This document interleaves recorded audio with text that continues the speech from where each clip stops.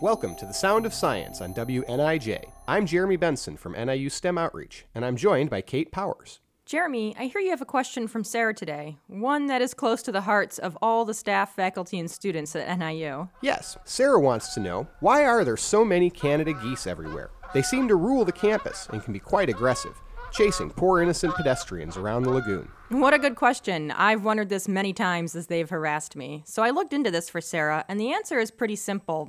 We're to blame. Huh? Well, it's the perfect storm of humans trying to correct previous errors and developing the perfect goose habitat. It may be hard to believe, but by the first half of the 20th century, Canada geese and most other waterfowl were hunted to near extinction.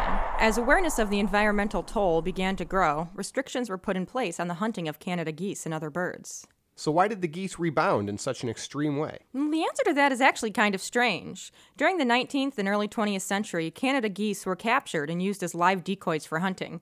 These geese never migrated, so after many generations of residential life, they lost the inherent urge to fly south. During the 1960s, in an effort to repopulate the geese, the government released these residential geese into migratory population. So are you saying there are two types of Canada geese? Yeah, they may mix due to geological proximity, but they rarely interact or interbreed.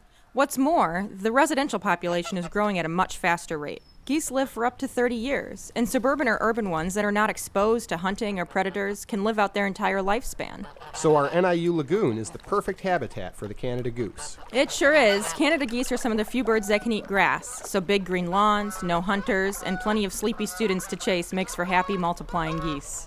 Well, I enjoy seeing them, but I also know it's important not to feed the geese. It encourages aggressive behavior, and it isn't very good for them. Thanks for all that info, Kate. Keep your questions coming to stemoutreach@niu.edu. This has been The Sound of Science on WNIJ, where you learn something new every day.